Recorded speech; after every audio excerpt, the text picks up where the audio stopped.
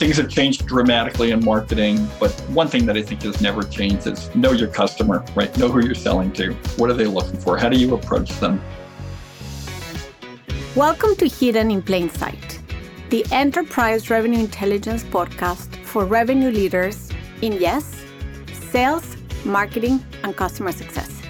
Because we all share the same goal, revenue growth. Always more, always faster. We learn how to drive revenue as we examine real-life insights from multiple angles with human flavor, since people buy from people. I am your host, Mariana Kogan, CMO and winner of the Forrester Marketing Program of the Year, and I will be joined by Art Harding, seasoned revenue leader.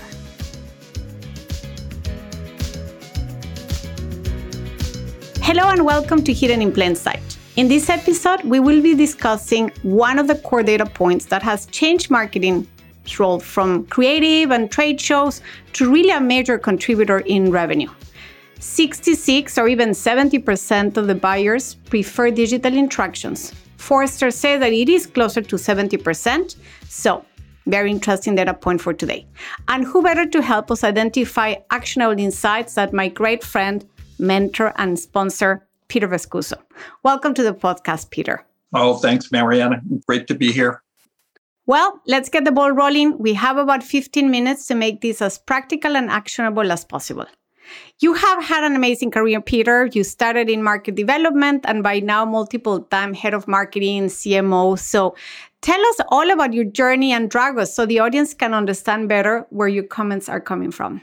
Sure. Happy to. Let me tell you about Dragos, the company I'm at today. I've been there for 3 years.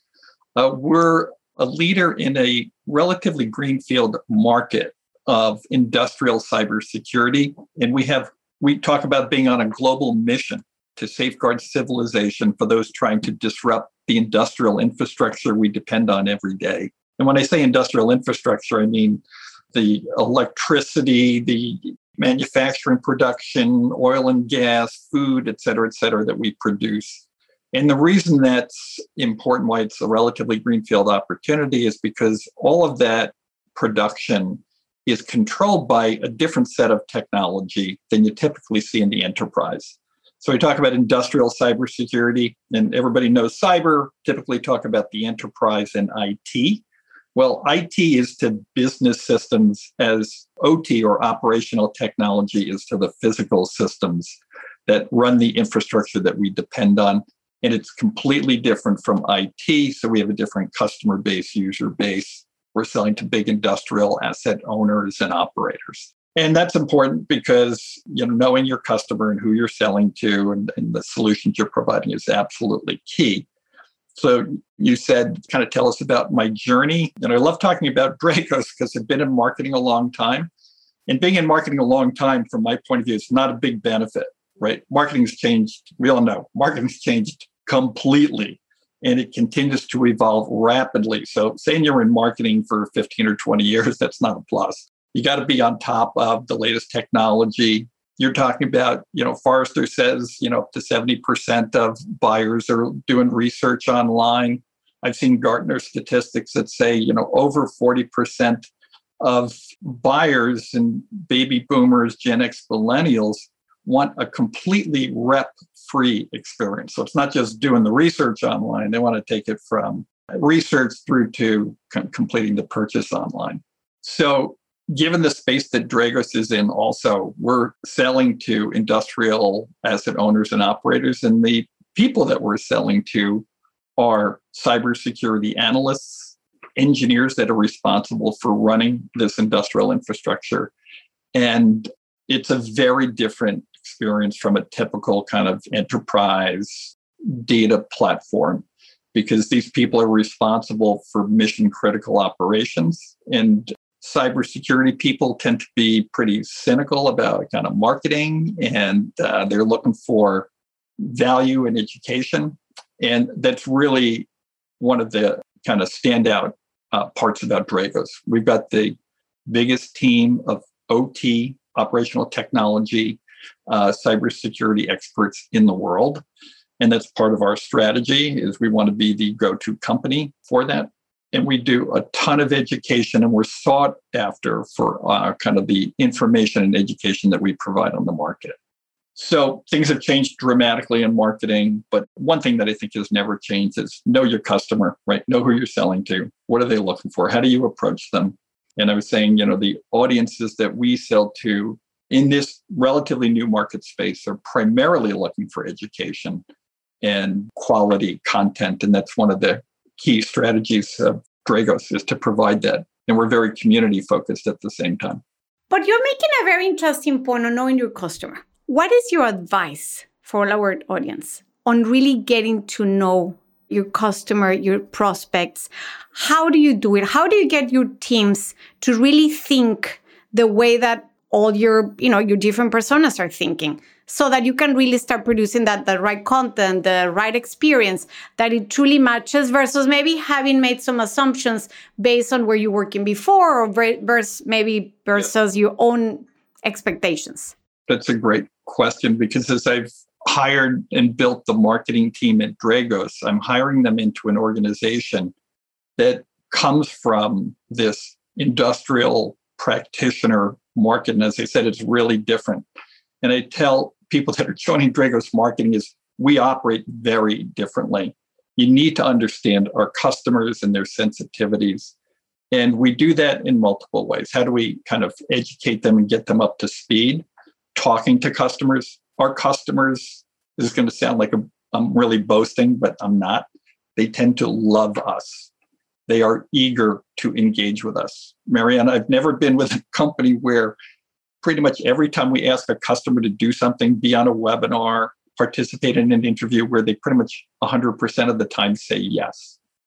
And they do that because they trust us. They think we're the leader. So we have a lot of opportunity to meet with customers, talk to them, understand kind of their concerns.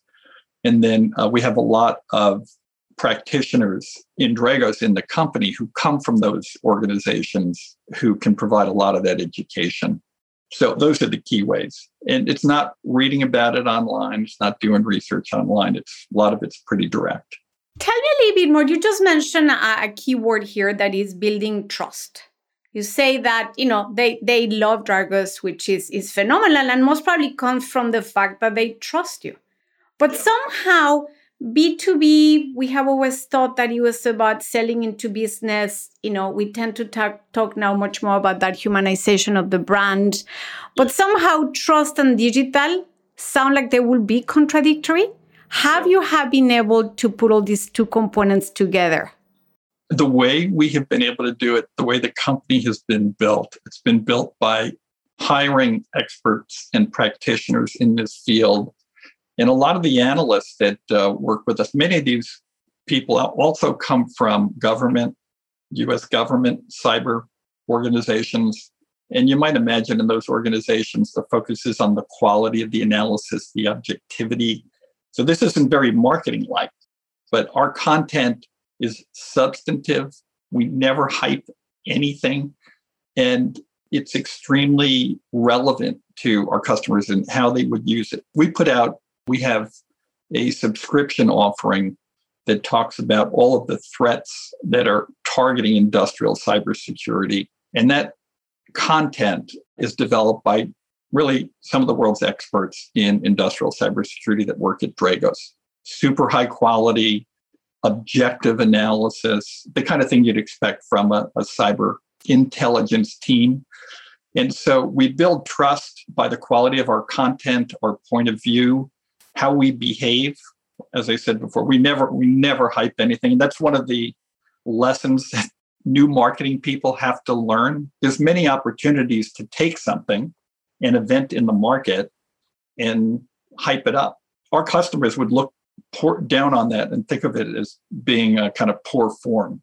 For example, if there was a breach at a large, gas pipeline company, and we had some kind of unique perspective on that, we could kind of run to market, to the media, and we could pitch it.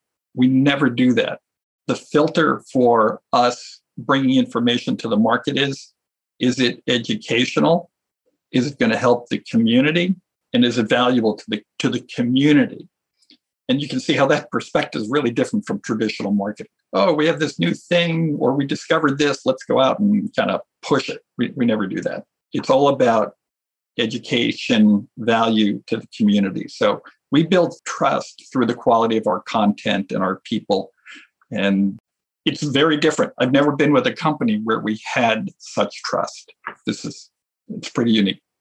Wow, that's really impressive, especially when you're saying about building trust through the quality of the content versus trying to fake it in order to just build more content that is could have been a little bit too fluffy. Then let's talk a little bit about then the alignment with sales. Because as much as we're talking about delivering the right content to the right persona, then it comes a component of the right timing. Because at some point now, we're not quite there where there will be like 100% of digital buying process. Your sales team, your sales reps start getting involved. How do you balance that so that you can continue delivering the trust, but now could be that it's not at that educational point, but it's further down the sales process? How do you manage that? Yeah. First, and I know you know this, the relationship between marketing and sales, from my perspective, the relationship with sales is the most important. Marketing, we are in service to the sales organization. We are here to help the organization be successful, and that really means making sales successful. And that's a very important perspective to have. So we work very closely with them on all of our go-to-market. Who are the target accounts? Who are the personas? We're building out our ABM platform to really support the go-to-market that the sales team has. And we're always working with them on the content that we're bringing to market because we're always working with our customers. We need to have presentation on such and such, and we're working with the sales team to identify the right customers to participate with us and bring that kind of education to the community. So we work with them at a very operational level. We work with them at a content and strategic level. That's great. And then how do you track then your contribution to the revenue? Because as you say, there's so many different roles. You don't want to get lost in maybe just doing the content, even though the content is extremely important because that's where you're building the trust.